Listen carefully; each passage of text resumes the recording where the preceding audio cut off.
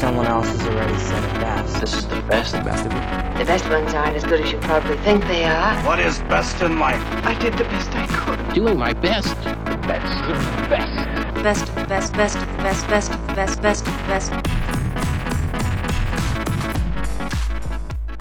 In 1988, two little-known comedians named Jerry Seinfeld and Larry David met with NBC executives to pitch their idea for a pilot. It would be a sitcom about nothing. Who's on the show? It's damn good. Seinfeld has gone on to become one of the most successful series in television history. After 7 seasons, David left the show in 1996. But last December, when Seinfeld announced his decision to retire, Jerry Seinfeld, asked David to return to write the final episode. It will appear on May 14th before an expected audience of some 75 million plus people. Since leaving the show, he's turned his focus to the movies. This Friday marks his debut as a screenwriter and director with the film Sour Grapes. I am very pleased to have him join us right here on this screen, Mr. Larry David. Yeah, Welcome. but you referred to me as David. You were calling me David. It frightened me when you said that. Because? You called me by my last name, David. Yeah, you know, I should have said Larry David. You or I could have called me Larry. Yeah, since then, Larry's gone on. Oh, Larry did this. Hello, and welcome to Best of the Best podcast with myself, Connor Keys, alongside me as always, Mullen. Imagine being that irate that early in an interview. It was such a nice interview. Lists out all the plaudits and all the things he's achieved. You're like, why you call me David? It's intimidating me. Yes, the mighty Curb Your Enthusiasm from Mr. Larry David. We're going to say the spin-off. It's not a spin-off. It's a complete whole new venture. Yeah. But ultimately for me, and I know any Seinfeld fans, it's kind of like, what if George Costanza was on adult based? Because we all know Costanza is Larry David. Yeah. So yes, Curb Your Enthusiasm, HBO again, another HBO feature on Best of the Best. Sponsored by HBO. We wish. First season aired in 2001, I do believe. 2000. 2000? Late 2000. But he was, what happens, basically that interview lines us right up to now. He did the Sour Grapes screenplay, and then he was sitting in his offices being Larry David, and Jeff Green, it was actually in the same building. So he says, "Then what's the plan now?" Like, he's like, "Well, I'm thinking about getting back to stand up," and he goes, "No, don't do it the normal route because people are going to turn up and expect you to do Seinfeld stuff, and it's going to be stories about Seinfeld, and that's not your stand up." So he says, "Why don't you do like a documentary based on going back to stand up?" And that was the documentary Larry David, Curb Your Enthusiasm. Yes. But it ended up being a mockumentary. Yeah, the idea was this sort of lead up to how does he prepare himself for this big massive return to stage, because as you say, there's a lot of pressure on as a comedian, there's definitely pressure to stand up because he has had the biggest show in America, yada yada yada, and now he has decided to bring cameras into his world. Yeah. And there's times I don't know where Curb Your Enthusiasm Larry stops and actual real Larry starts because that they're basically one and the same, aren't they? Well, when he went to HBO, they were like, a documentary about a return to stand-up. Larry David's attached. Seinfeld's just had its fucking huge finale. Everybody's excited. They still remember. And he went, yeah, but this is my idea. It's going to be a fake documentary. We're going to be aware that the cameras are there. We're going to talk to them. And nobody playing anyone is going to be my actual wife, manager, friend. So we're just going to like do a complete fake. But the stand-up bits in the middle are going to be real. Yeah. And they were like, what the fuck? Like, and that's why in season 2, when he apologized to the HBO executive about lying about his stepfather, that was all out of this. Because he pretends he made up a story not to do the show. That's right. It's fucking great. But again, it set the format. And that actually, that one-off is actually currently on Sky. Yeah, it is actually on demand if you want to watch it. It's the only thing Curb related. It's the only Curb thing on Sky, yeah, but it's there, and it's great to get a wee insight into how. Because let's be honest, they sort of really didn't get into the rhythm until maybe season 2 and 3. Yeah, season 1 was sort of finding their feet, and like every season 1 is a pilot, but it still didn't mean it wasn't good. the lead up then, that one off was a great sort of insight as to where this could go, because you've got a guy who is as big a curmudgeon as you're going to get. Yeah. Who's also loaded. Doesn't want to spend money. Doesn't really want on things he doesn't need to spend money on. Exactly. But also just cannot let things pass. He has to pass comment. He has to judge. He has to query, question constantly everything. query. Yeah. Why? And you end up loving him for it, because he does pinpoint, and he has that knack, and that came from Seinfeld, where he has a knack of being able to find the really mundane things that are so fucking annoying, but you haven't really thought about them before. Yeah. And he just does it to an absolute T. It's unbelievable. I know a few people like him. Nah, there's a few now. There's a few Larry Davis floating about Oma. Just staring up at windows, and you're or going, just the north in general. Yeah. There's a load. Yeah. So I mean, we go in, and the other thing about this, then we have a long-standing cast, as you mentioned. So you've got his manager, played by the amazing Jeff Garlin. Yeah. Jeff, actually, that's sort of why they say that the first season doesn't feel quite complete, because he just had a stroke.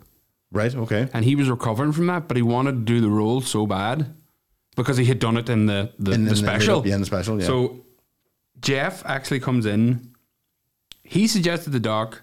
He wanted to... Do you know Jeff Garlin lived with Conan O'Brien before the Conan O'Brien show? No. They were like best friends, and they were comedy writers together. Right. So he knew this was special. So before we talk about the cast, there's a major point we have to make about the show. And it's that it's not scripted. No, that's the one thing we want to get to is... and that is... to me, as a person who doesn't write, it's fucking phenomenal. But to you, as a person who does write, it must scare the absolute shit out of you. I knew it was going to be good because Larry David was involved. And then when I found out, I didn't realise right away it was improvised. No, neither did I. That's how good it is. No, I'm talking about season 3, 4. I started reading up and people were going, you know there's no script. What? You know he gives you a start, middle and end and tells you this is a scenario. There's the main plot and there's a subplot. But he just tells you it. You don't rehearse for it. No. He then says, right, land. And then cameras are there and away you go. And actually, once you do know that, you can spot the little mistakes or the wee edits or whatever. And that's fine, because then you understand what it's about. Yeah. But that is... the comedy improvisation of him and Jeff, you know, and obviously it progresses to different characters over the course of time, but it's fucking, the bounce back on the two of them is unbelievable, and the rhythm they have. And then you have the sort of other characters coming in who they have said themselves as actors going, I've never done this before. They're actors, they're not stand-up comedians. Some of them are, obviously, but you know, the actors have never really come in for the improvise. Cheryl Hines, who plays Cheryl David, was part of the Groundlings. She was an improv. Like they're experts at improv. Like that's what they do. They walk onto a stage and go, give us 3 topics, and then they go boom, and away you go. But she's also a very good actress. But she said, I didn't understand when they hired me until they hired me, and then I realized they wanted a total unknown. Because they wanted people to still believe I was Larry David's actual wife. Yeah, again, which I did for the first season. So did I. I had no clue. Well, even when I looked up her name, I went, "Oh, that must be her maiden name. That's not." She doesn't say David. No, they just it's so realistic.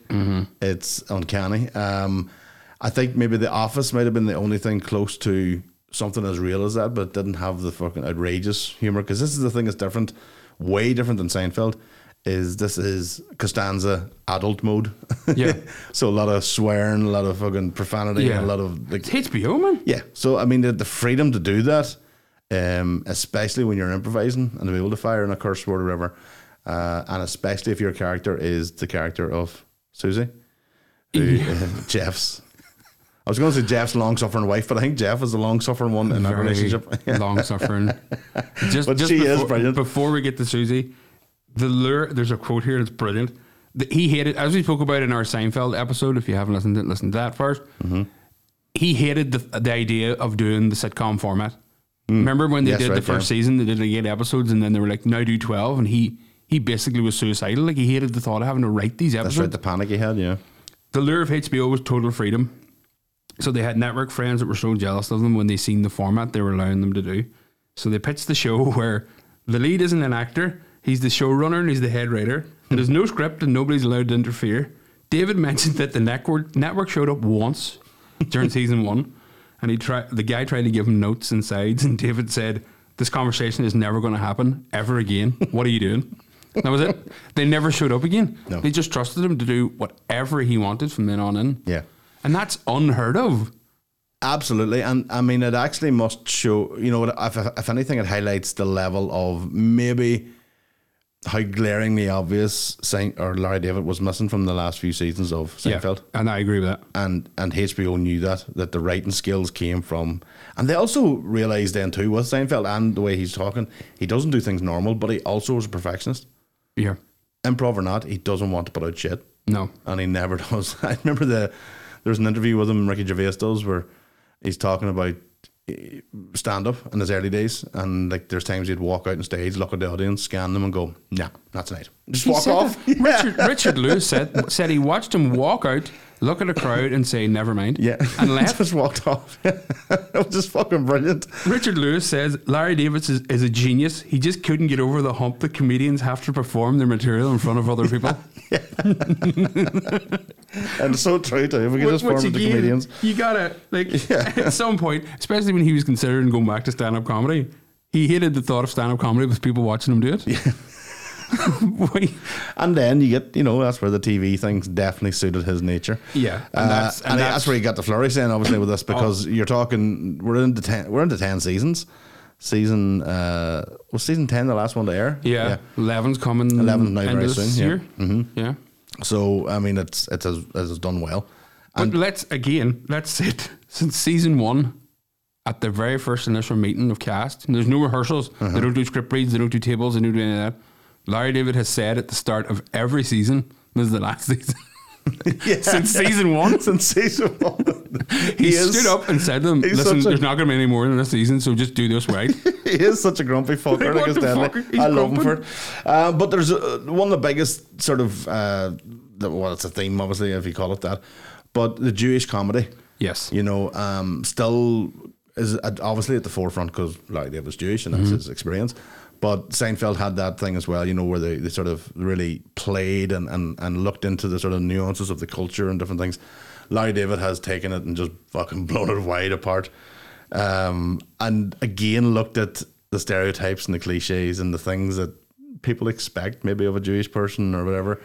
But he does that with such skill to be able to look into the small detail. And to then put a cast in front of you and go, well, listen, this is my idea. Let's just go with it. And then to produce what produces, is unbelievable. But I believe we have a clip of... There's early on, a few seasons in, Larry is outside of a Cineplex and he's doing he's whistling a tune to which an aggrieved Jewish patron overhears. And this is what happens. It's so beautiful, so romantic. Too. Yeah, listen to this.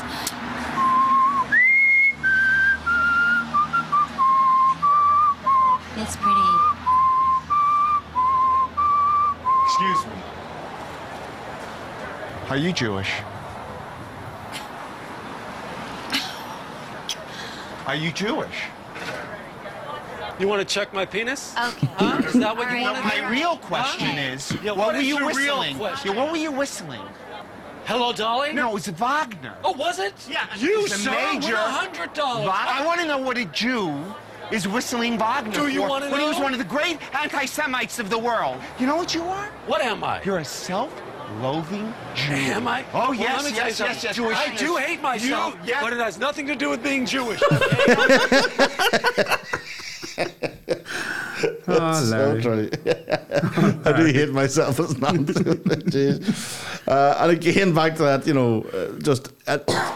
part of me always thinks, because most of these things, when you get to know Larry David's persona, or the persona of this Larry David anyway, but even in interviews and stuff like that, you start to realise those are probably things that have happened to him most of the time. And that's probably either he just looked at them, tilted his head and walked away, and said all those things inside to himself, and then we get it in Curb. Because I don't think he goes about New York shouting in front of people like that. But then again, you never know. Well, like Larry Charles has said the bit about the frozen yogurt where the woman keeps taking samples and he's standing by going, oh yeah, chocolate. So what's chocolate taste like? He actually did, because he was with him and he was just saying it out loud to the whole room, which is, I can see him doing that. Besides, and that's what I'm saying. The hard thing is you don't know what's real and what's not, because then you have to you have to sort of take into consideration what we talked about in the Seinfeld episode where George is it Alexander? What do you call him? George Alexander, who David Alexander. No, is it? Yeah, George Costanza. Sorry, yes, David George Alexander. Jesus Christ! When he started talking about somebody, it was like season 2 or 3 where it was like a really absurd scenario, and he was like, he goes to the producer or director and goes, "Listen, this just doesn't seem realistic. This wouldn't happen." Like, what do you mean? It happened to me. It was me. Yeah, he did it. So then you sort of realize, fuck, maybe there was some madness that he's up to. Like, but then you've got cast members in who also play along with that because in Curb Your Enthusiasm, they know what Larry's like. So they are constantly, even sometimes when he hasn't done anything. Yep. Like the beautiful ant. Yes. Which wasn't his fault. Is, to be honest with you, like this thing of the year, this turnaround. Autocorrect now, we're well aware of this. But at that time, you're like, oh, no, it's very easy. It could be done. So thankfully, yes, the beloved ant just stays an ant. You can guess what that is. The whole series being titled Curb Your Enthusiasm. I mean, that sums him up, Justin, doesn't it? That's because this is like the build up. Self-deprecate. That's a Woody Allen line. Like, it has to be like. Yeah, I hate myself not because I'm Jewish. He said because of he didn't want anybody to think this was another Seinfeld, so he wanted nobody to think this would be any good. Yeah. So he said, nobody should believe in the Seinfeld fervor. Also, people should just in general curb your enthusiasm in their lives. Always keep it to not as unattractive. It's unseemly. To be enthusiastic is unseemly. Don't be too enthusiastic. If there was ever such a Jewish phrase you ever heard, don't be too enthusiastic. So yeah, we talked about there. You have the likes of Jeff Garlin, and you have Susie Essman. You have Richard Lewis as well, one of stand-up's greats. Yeah, but obviously a long-term friend of Larry David, who appears from season 1 right through. Yeah, there's a strange story about the two of them because apparently they went to sports camp together in the Catskills in New York. Didn't know that. Larry David, what sport was he playing? There was like a full American football, basketball, baseball. Like there was this whole camp for Jewish kids, and it was like a big sports camp. Right. But the two of them were like met up at a stand-up show in their teens or late teens or whatever, and both figured out that they were the two kids that fought each other every year at sports camp. They hated each other. No way. They had no idea. That's then amazing. The two of them meet up and they're like fucking peas in a pod. Like the two of them talking like in interviews. Yeah. It's exactly like them talking. It's just a restaurant scene in Curb Your Enthusiasm. Because they blow up at the exact same things. They know each other's buttons. When Richard Lewis was like, apart from obviously Woody Allen, and he was one of the first stand-up comedians I ever saw sets of, where he was just super neurotic about everything, ex-alcoholic. He kept talking about it and he kept getting out there. But he was so funny, like. He was unbelievable. And he had been for so long. I mean, he was well respected too within the circuit. But he sort of then, he's kind of a, what would you call it? The sort of, not a recurring character, and he's also not full-time. He does pop in, and some seasons less than others, obviously, because he was actually sick himself, I think, in real life. And he can't be in this season coming up. He's actually I think they've recorded some of his scenes already. So I mean, that's a brave move on behalf of Richard Lewis. I mean, he allowed then that to be incorporated into the storyline of him being actually sick as well. Yeah. So it's a mad concept on it, but it's done so well, and it sometimes grates on me when I hear people say they don't like it. I think they're not giving it the respect it deserves, in the sense of obviously the improv end of things, but then also the even the guest stars. I know. Some fucking great performances from people coming in as guest cameos. I love John Hamm. Just turning up and being John Hamm. But acting so weird and reserved and like going along with everything Larry said.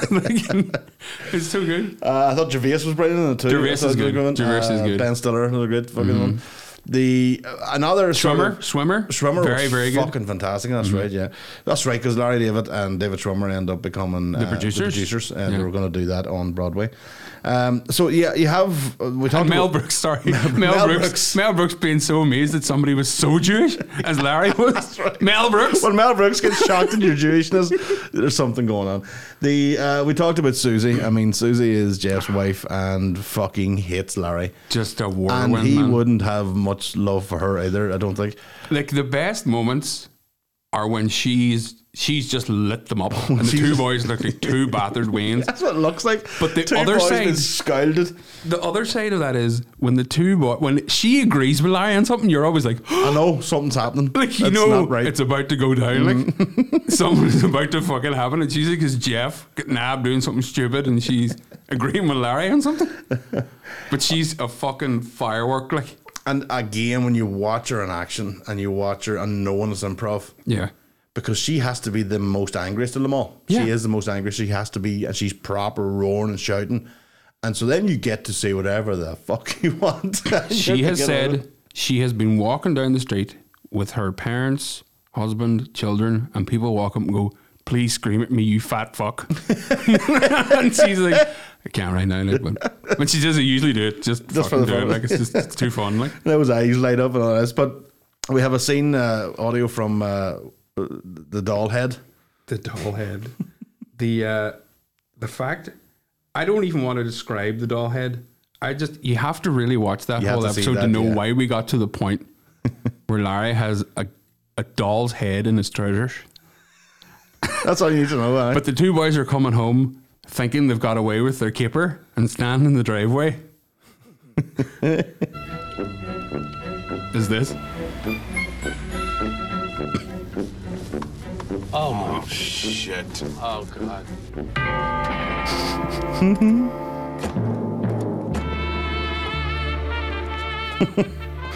Where's the head? I know you took the doll's head. Where is it? Where's the fucking head? I don't know. The kid is home, hysterical, because her doll, Judy, has been decapitated. Because you two sickos took the head for God knows what reason. Some voodoo shit you're doing. Where is it? Stop scratching your balls and tell me where it is. All right, just get me the fucking head, all right? Get me the fucking head, all right? Both of you, because I've had it, you four-eyed fuck and you fat piece of shit. Get me the head! The fat fuck is her husband. But he looks four-eyed fuck. He looks worse off than Larry does in this. And Larry's got a doll's head down his trousers, and Jeff's just standing there like, "If I freeze, I'll be invisible." Like a T-Rex. You don't move, she won't see me. So yeah, and you have loads of those type of scenes where Larry and Jeff are getting chewed out by Susie because they're they're always into shit, and they're usually doing something to fuck up. And what I love about it is we know a few of them couples as well, where the man goes, "Oh fuck, yep, I fucked up again," and he keeps fucking up. He keeps doing it. And all he the knows time. he's got the devil in the fucking bedroom, so just don't fuck up. Don't fuck up. But he keeps fucking Keeps up. fucking up, and then he just knows what's coming. And to the point, I know somebody like that who can they just tune out. The shouting just happens and he doesn't even hear anymore. Yes, relationships. But Larry David, then when we talk about relationships, then obviously Cheryl Hines playing his wife is fantastic because she's amazing. A lot of you're dealing with Larry's neurotic sort of tendencies, and then you're in a scene with him, and you have to try and keep it straight. And in fairness to her, now I've seen a few bloopers and outtakes, whatever, but most of the time she does well, which is fucking amazing, just to do that. But then she's got the ability to come back, and the rhythm and the timing that she has with him is just perfection. I don't know, like you said, that the groundling thing makes more sense. I didn't know that. She was in the groundling. It definitely shows she has a lot. Larry of had met her because Castle Rock, Rob Reiner was the production company on Seinfeld, and she was Rob Reiner's personal assistant. Right. And when she auditioned, he was like, "I know her. She's actually a really nice person, and she's really attractive." And I think, and then when she came in and gave her backstory of she was in the Groundlings and she could do improv, it sort of all came together was really it then, quick. yeah. Well, she said it was 4 hours after she did the auditions. She got the role. She got the role, right? Okay, well, they knew right away. So we've mentioned that, obviously, the Seinfeld reference, can't not mention it, because as well as that, they all make an appearance in Curb Your Enthusiasm. Yes. At some point, which has been fantastic. We'll come to a clip later on of Mr. Seinfeld, but some of those scenes as well, you can almost get that sense of they know, fuck, this is actually something Laurie would do. Yeah. You know, so they really don't have to act that much because they're just dealing with something that they've dealt with for the whole way through, 9 seasons or 10 seasons of Seinfeld. Jason Alexander. Yes, Jason Alexander. Jason Sorry. Alexander, was it David? I was fucking. But all he, confused. Him chewing the pen and Larry getting annoyed because he's giving him the pen, and it being the sole focus of the first table read of the new reunion thing. The reunion, yeah. Was And that's all he was. Brilliant. He was worried about just because Cheryl gets a part in it, and that's a whole other story. Yeah. But for him to be focusing on Jason Alexander and Jason Alexander to know that he's annoying, like putting it in his ear and putting it behind his ear and rubbing his chest with it and all, and knowing that Larry would just, which is what he probably knew from doing it years ago about something inane. Like, did you pick up that? Exactly, it would have happened on set or something. Yeah. He knew. Again, they all know the buttons to push. And each of them, Julia Louis-Dreyfus has a great fucking episode as well in it. A couple of episodes in it. Yeah. But so I love that it was come back, and the good thing about Larry David playing himself, as in playing the name Larry David, and it's real life in the sense that they obviously talk about Seinfeld, they know about Seinfeld and all the rest, is that you have them wee in jokes and then wee nods. It's not a made-up sitcom they used to be a part of. This is a real thing we all know. And that adds a different element to it, doesn't it? It just gives it that, to the point, like I say, it just feels like so real. Yeah. It feels like you're actually watching this happen. And then to the point you're going, fuck, I have to remember this is a this is a show. This is not this is not the Osbournes. Like, they're not actually in there. When they said that they were doing a season with Seinfeld linked through it, yeah, I thought it would be every episode was dedicated. It's not. The episodes are dedicated to Larry trying to get Cheryl back by continuing on with Seinfeld. Yeah.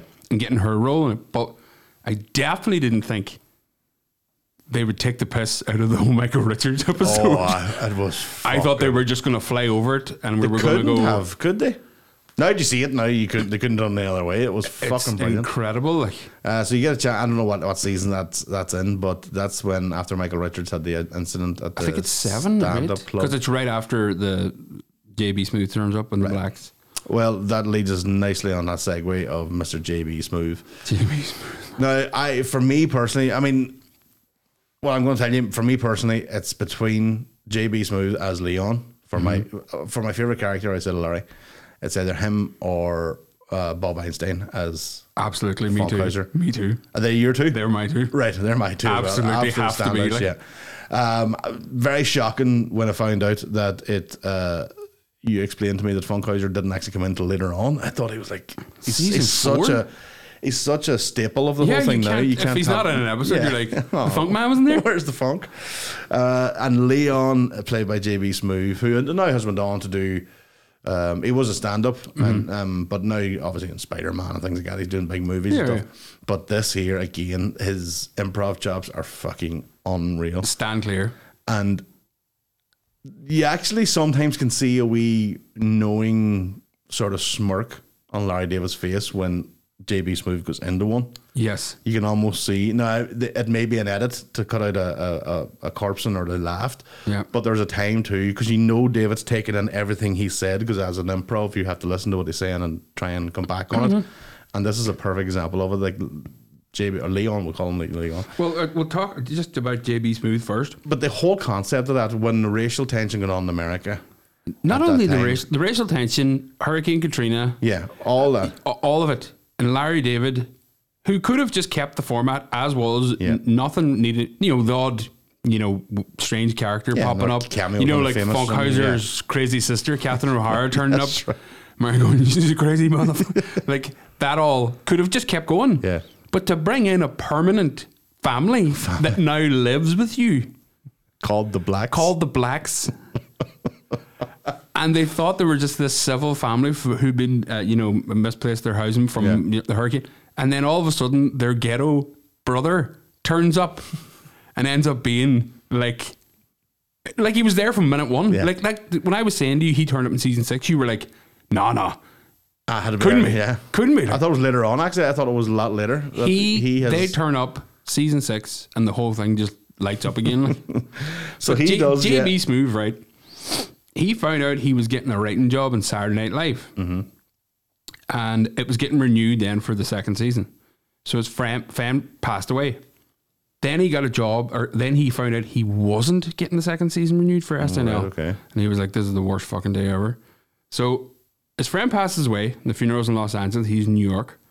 And during his one-day trip back to Los Angeles, he visits his agent, who he'd recently got signed with in LA. So his agent says, there's an action audition sitting here and it's perfect for you. And he's like, I have to go to a funeral. He's like, well, think about it and get back to me. You want to do it before or after? So Smoothie tells his agent, he's only in the town for one day, leaves the agent's office, goes straight to the audition, goes to his friend's funeral after, and then goes straight to Pittsburgh for a comedy show. His agent tells him that night he got the role. Right. So he has to move straight back to LA.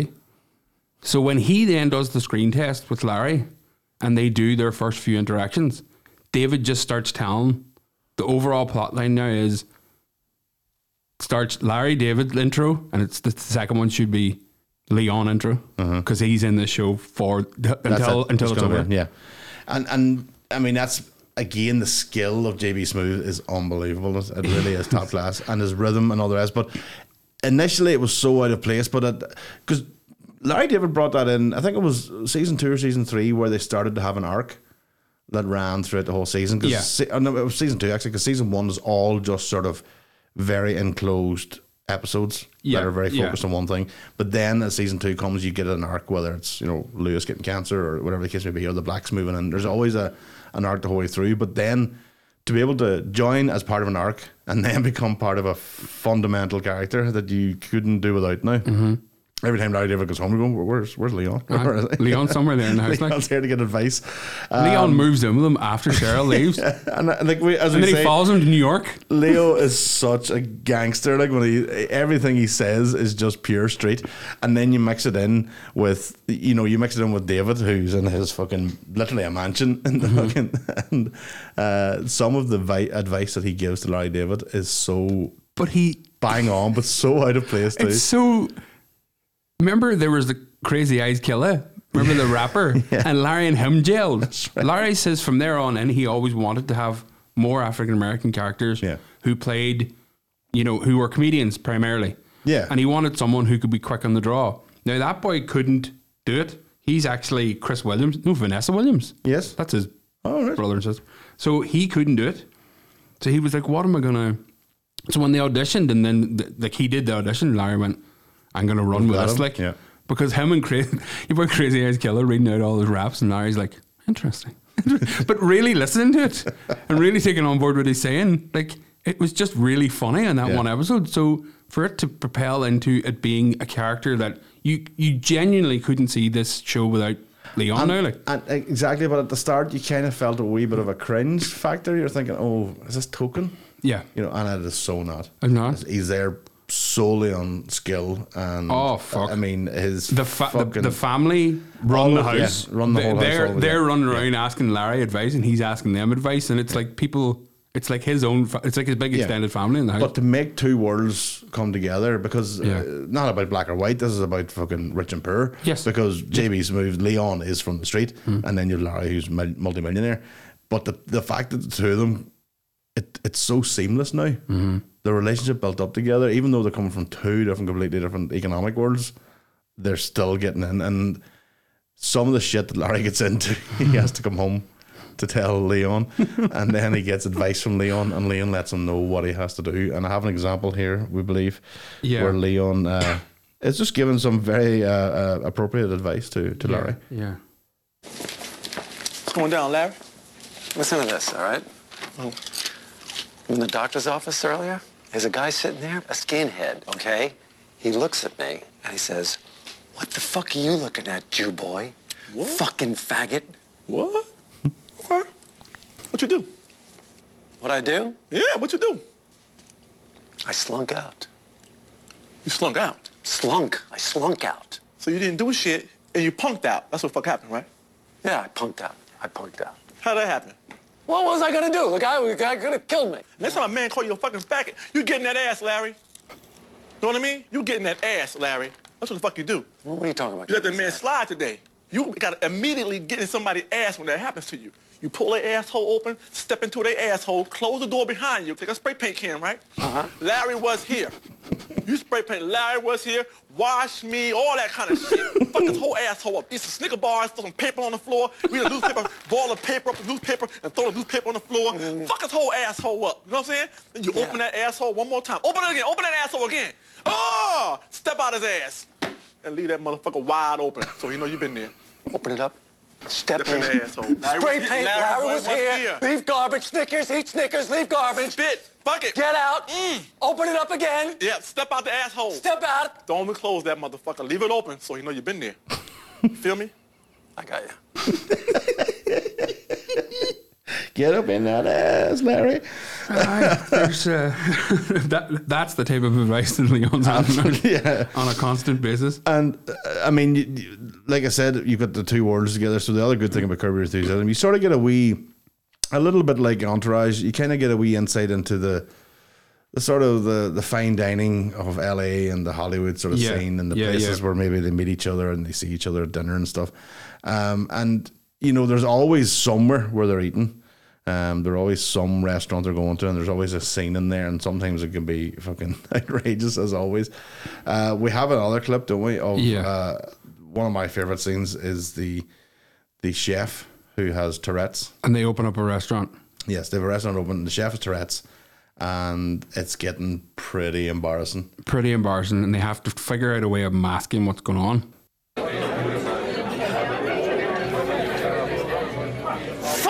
Shit-faced cocksucker, asshole son of a bitch!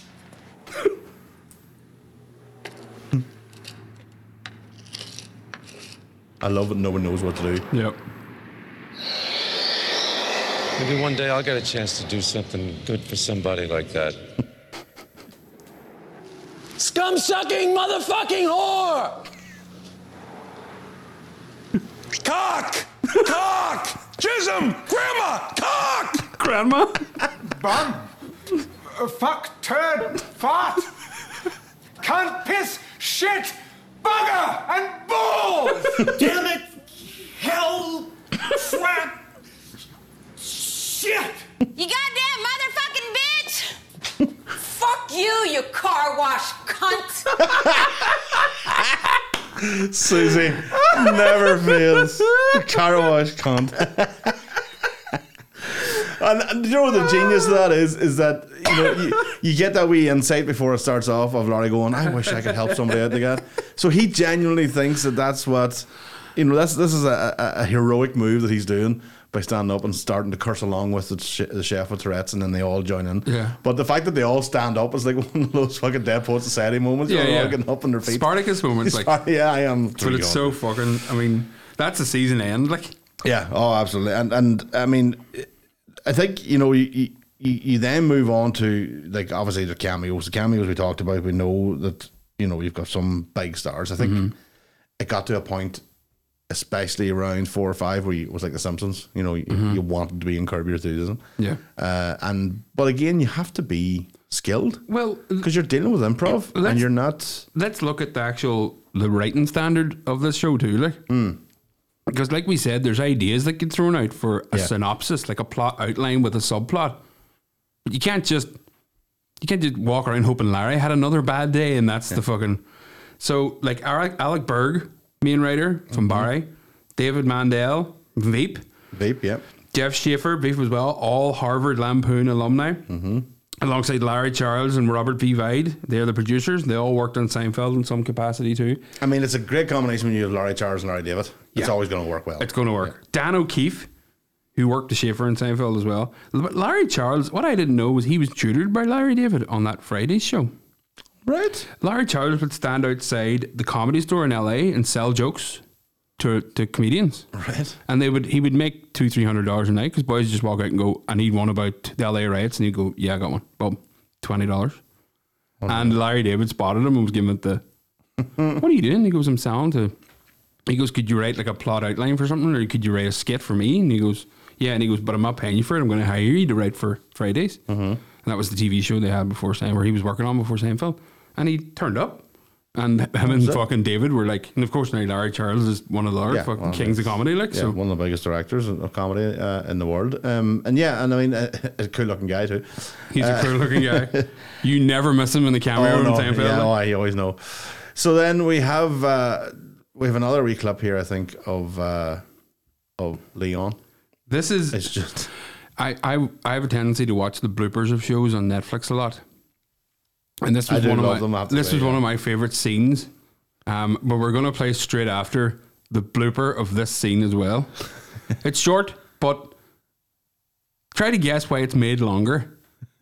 And I think you'll know the way that the notoriously stern Larry David has quite the funny bone, like. Get it. Something over. All right. Man, I'm about to bust. Enjoyed your breakfast? Larry, you gotta bring it. I'm about to blow up. I just spoke to my wife. Okay. And she said she was putting some flowers in your room. And she found a stain on your blanket. Stain on my blanket, huh? What, like a juice, syrup, maybe syrup or something like that? No. Gravies, maybe? Something in the gravy category? What kind of stain was it? Ejaculate. What? Ejaculate. Ejaculate. Not ejaculate, ejaculate. Ejaculate. Cum stain. Cum stain. What kind of cum was it, first of all? What do you mean, what kind of cum? Cum's cum. Cum is not cum, Larry. Cum's cum. Well, it couldn't have been mine. Know why? Because I gets mine, Larry. I brings the ruckus to the ladies. Okay, so you're denying this. Is that it? First of all, look around this place, man. Is there any visuals around here to jack off to? All we have is basic cable, right? What am I doing? Jacking off to Andy Gripper? Jacking off to Clara? Huh? You mean Aunt B? Aunt B, Clara, whoever. Who the lady answer the damn phone? Who's Clara? Who's the lady answer the phone? I don't know. Is that her name Clara? I don't know Clara. I know Aunt B. Nobody want to jack off to no damn Aunt B. I don't remember any beauties on that show, frankly. It's not my cum, Larry. Right. So just have to say before the first comment under that video is, I love how Leon's only been there for one day and he spilled juice, gravy and syrup on the bed. Right. So this is the blooper it takes from this particular scene. What kind of stain was it? Ejaculate. The what?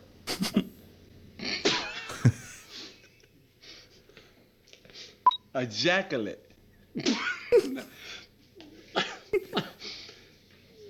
Not ejaculate. That's what I'm hearing. I'm hearing ejaculate.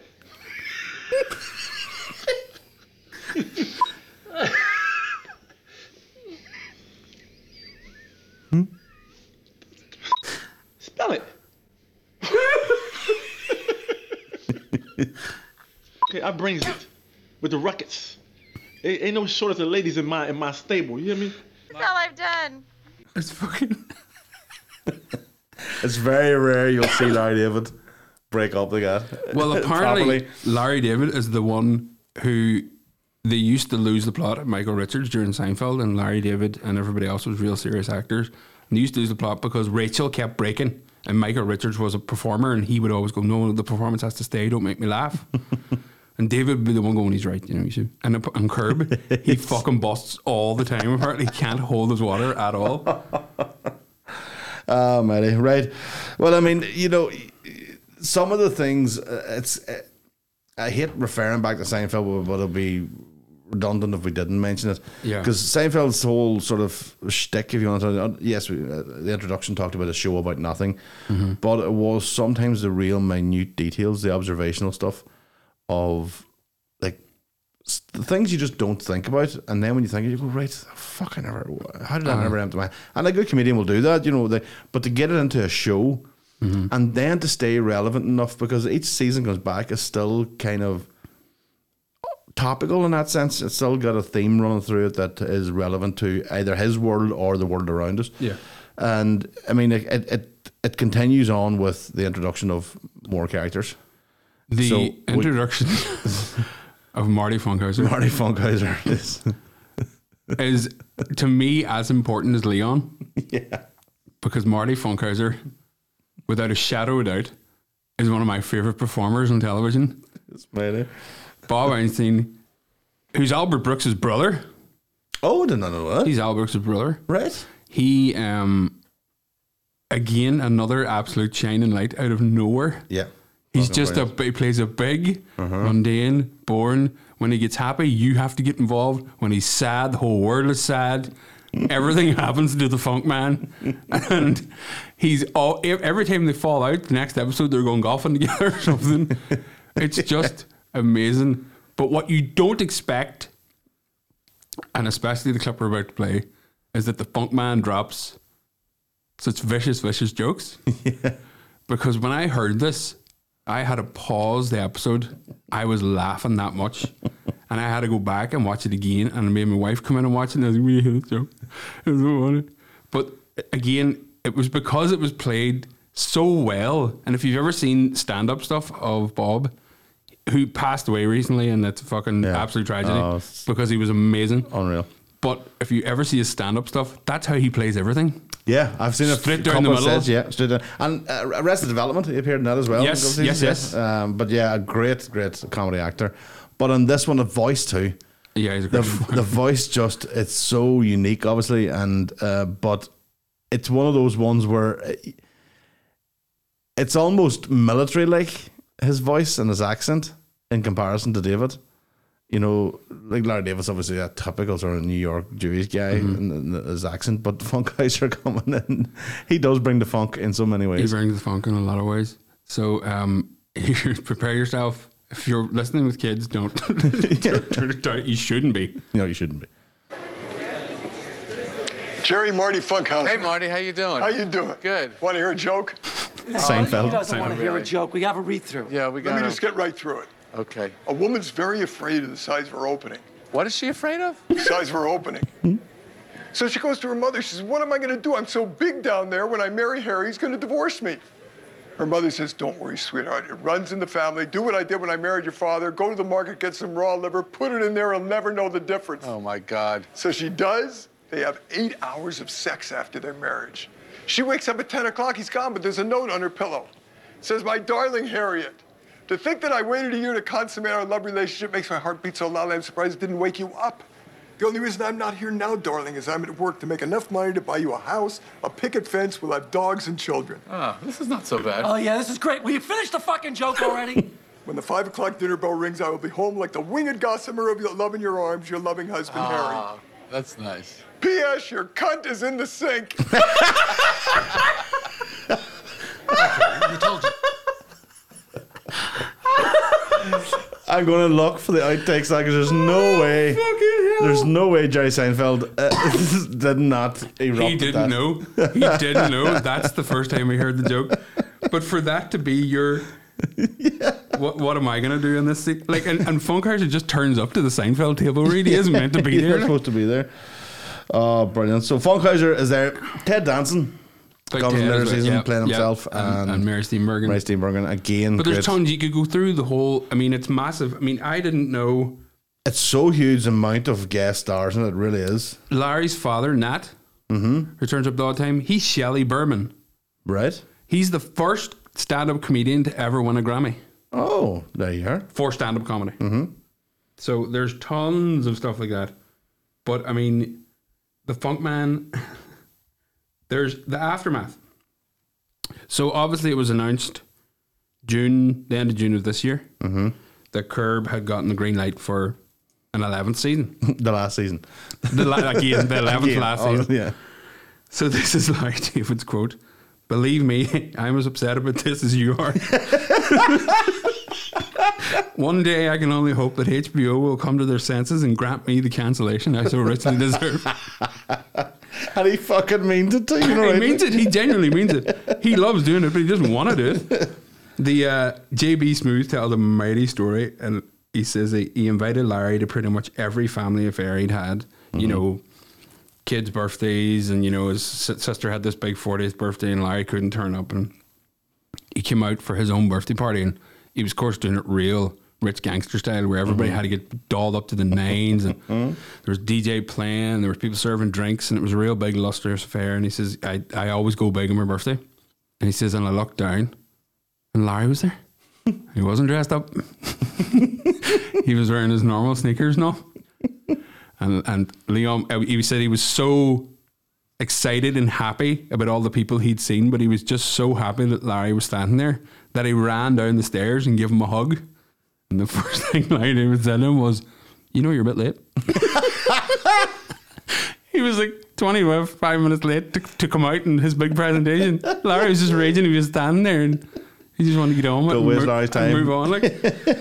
So the Seinfeld syndication itself, the amount's been decreasing each year, obviously, with TV shows and people getting streams and different.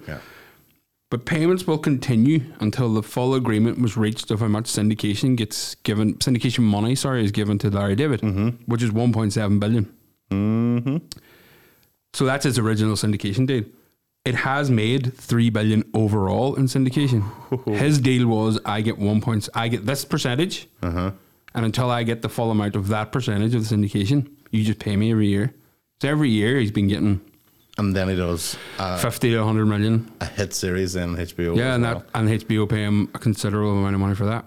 And that gets re-showed and re-aired and all that. It gets its syndication now again. Like you said, it was on Sky forever, and only recently it's went off. But that's because it's moving to HBO Max. Yeah. And then it'll move back here for something else, and the deals will all grow again. So he'll continue. And that's the thing. He dresses the way a poor man would dress, somebody who has no money, but he also doesn't hide away from the fact that he's got money in the show, and I like that. If I had to put him into a small house to make him look like he doesn't live in such a big, it wouldn't have worked. It wouldn't have worked. But it also opens up so many avenues, because then, and even within the show, it leads to some great scenarios and some great scenes, because he's Larry David, so he's invited to wherever he wants to go. He can go to any party he wants to go to. He's just that fucking odd. He doesn't want to go to them. Doesn't want to go. But they're always an out for him. There's always a thing there for him. The one with the porn stars. Oh, brilliant. Bob Odenkirk? Yeah, Bob. Have to take his shoes off. Take his shoes off. And then he's telling all these disgusting stories about porn. And Larry's like, what the fuck is the matter? My shoes in the carpet. Then he says cunt, and the whole thing silenced. And that was it. So again, probably an experience. I don't know how many houses Larry David has been put out of in Curb Your Enthusiasm.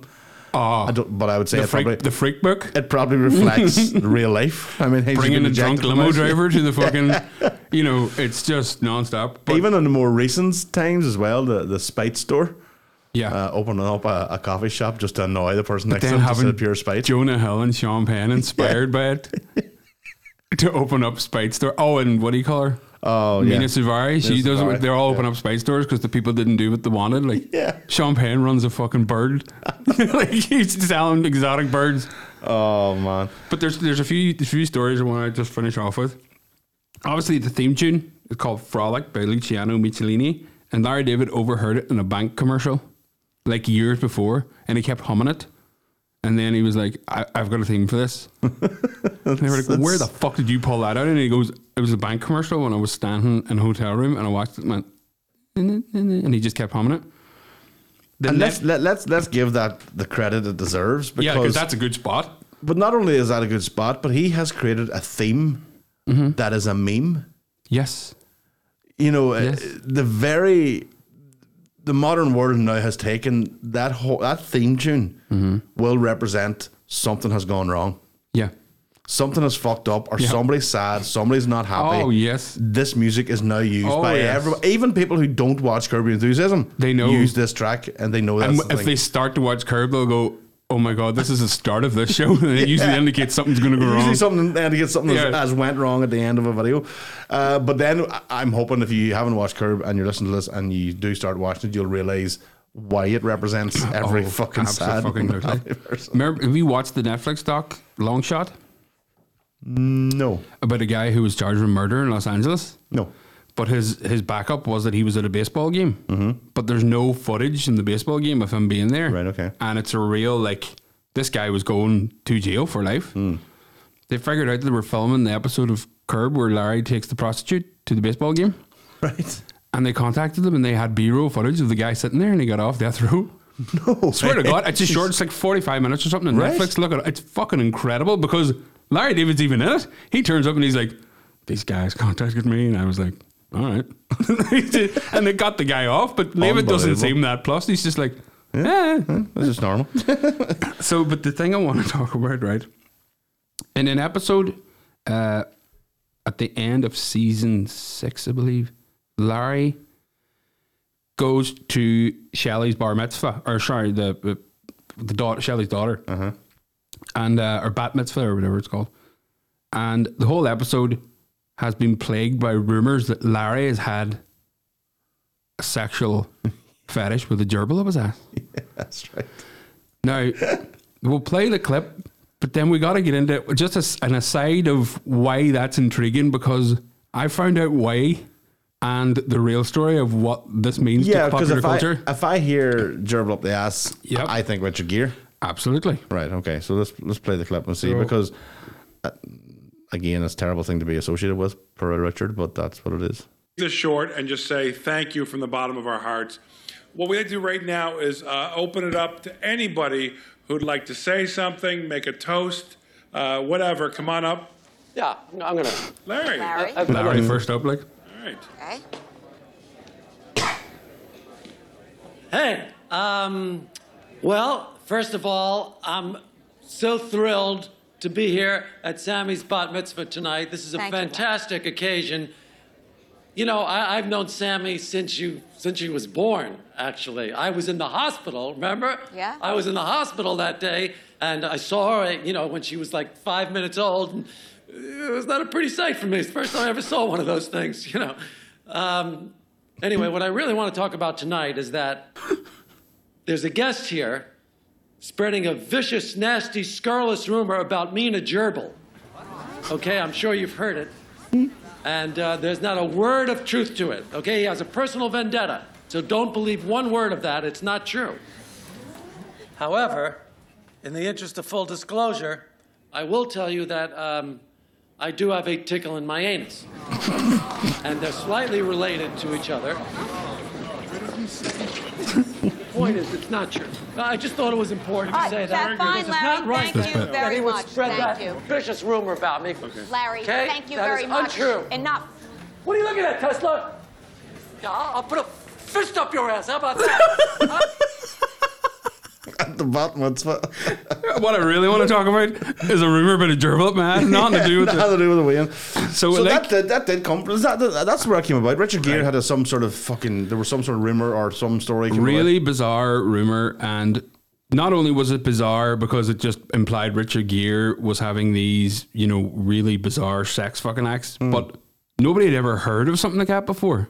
Nobody had heard that was something that people do. I still don't know if it is something people do. Well, oh no. The rumor spread by an anonymous prankster. It was sent. The people say it was a guy who was in acting class with him years ago. Okay. And once Officer and Gentleman hit, and he became like, oh God, this boy's the real dude.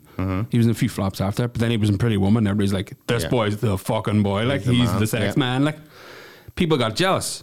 Because Richard Gere apparently wasn't the nicest guy to people. All right, okay. I could see that, yeah. Faxes were sent to every major movie studio from this anonymous account saying, issued by the Association for the Prevention of Cruelty to Animals, claiming that Richard Gere had abused a gerbil. But as a reporter from the National Enquirer found, when he attempted to track down the gerbil story, there was no facts at all to be had. However, the account is real. This is from the people that actually happened there. In retrospect, lighting the match was my big mistake, but I was only trying to retrieve the gerbil. Eric Tomaszewski told Bermuse doctors in the severe burns unit of Salt Lake City Hospital. Tomaszewski and his homosexual partner Andrew Kiki Farnham had been admitted for emergency treatment after a felching session had gone seriously wrong. I pushed a cardboard tube up his rectum and slipped ragu or gerbil in. He explained. As usual, Kiki shouted out Armageddon, my cue that he'd had enough. His safe word was Armageddon. Oh, sweet Lord. I tried to retrieve ragu, but he wouldn't come out again. So I peered into the tube and struck a match, thinking the light might attract him. At a hushed press conference, a hospital spokesman described what happened next. The match ignited a pocket of intestinal gas and a flame shot out the tube, igniting Mr. Tomaszewski's hair and severely burning his face. It also set fire to the gerbil's fur and whiskers, which in turn ignited a larger pocket of gas further up the intestine, propelling the rodent out like a cannonball. Tomaszewski suffered second-degree burns and a broken nose from the impact of the gerbil, while Farnham suffered first and second-degree burns to his anus and lower intestinal tract. Oh, sweet mother. There you are. So entirely bullshit, but with a mighty story regardless. With a mighty story in the background. And so you know then, Larry David obviously was playing on that bit in Curb Your Enthusiasm was being played on the Richard Gere thing. Oh, yeah. But obviously he also knew there was, that background to it. And you could keep it as a real weird, like to this day, people say Richard Gere and they go, gerbil guy? Gerbil guy? None of it true. Not a fucking word of it. Right. Well, it's time for us to I think this has been pretty good. You did the thing. Quickly though, favorite episode if you've got one. Oh, Palestinian chicken for me. Palestinian chicken is good. What do you call the? Oh, I had it up actually. I had looking at it the other day. I can't remember the name of it. Probably the Intro to the Blacks or something, was it? No. I was actually looking at it. I can't remember what it is. No, there you are. There's a lot. They all mesh into one fucking season. Is the yeah? It feels like there's loads of bits that you feel is in one episode, and they're not. They're spread across. And that's the thing. You have to remember. There's so much stuff fired out there, but I do love some of the more recent episodes. I think the portrait one is fucking brilliant. Yeah. Larry's whole thing of getting Susie a portrait. Yeah. To try and finally get her onto his side is fucking brilliant. And again, one of the best moments of her loving Larry. Yeah. Only for a short period of time. Right. Well, on that note, we are going to get back up in that ass. And with no gerbils. With no gerbils. We're just going to open that ass up and get the spray paint out and eat some Snickers. So on that note, all that's left to say is...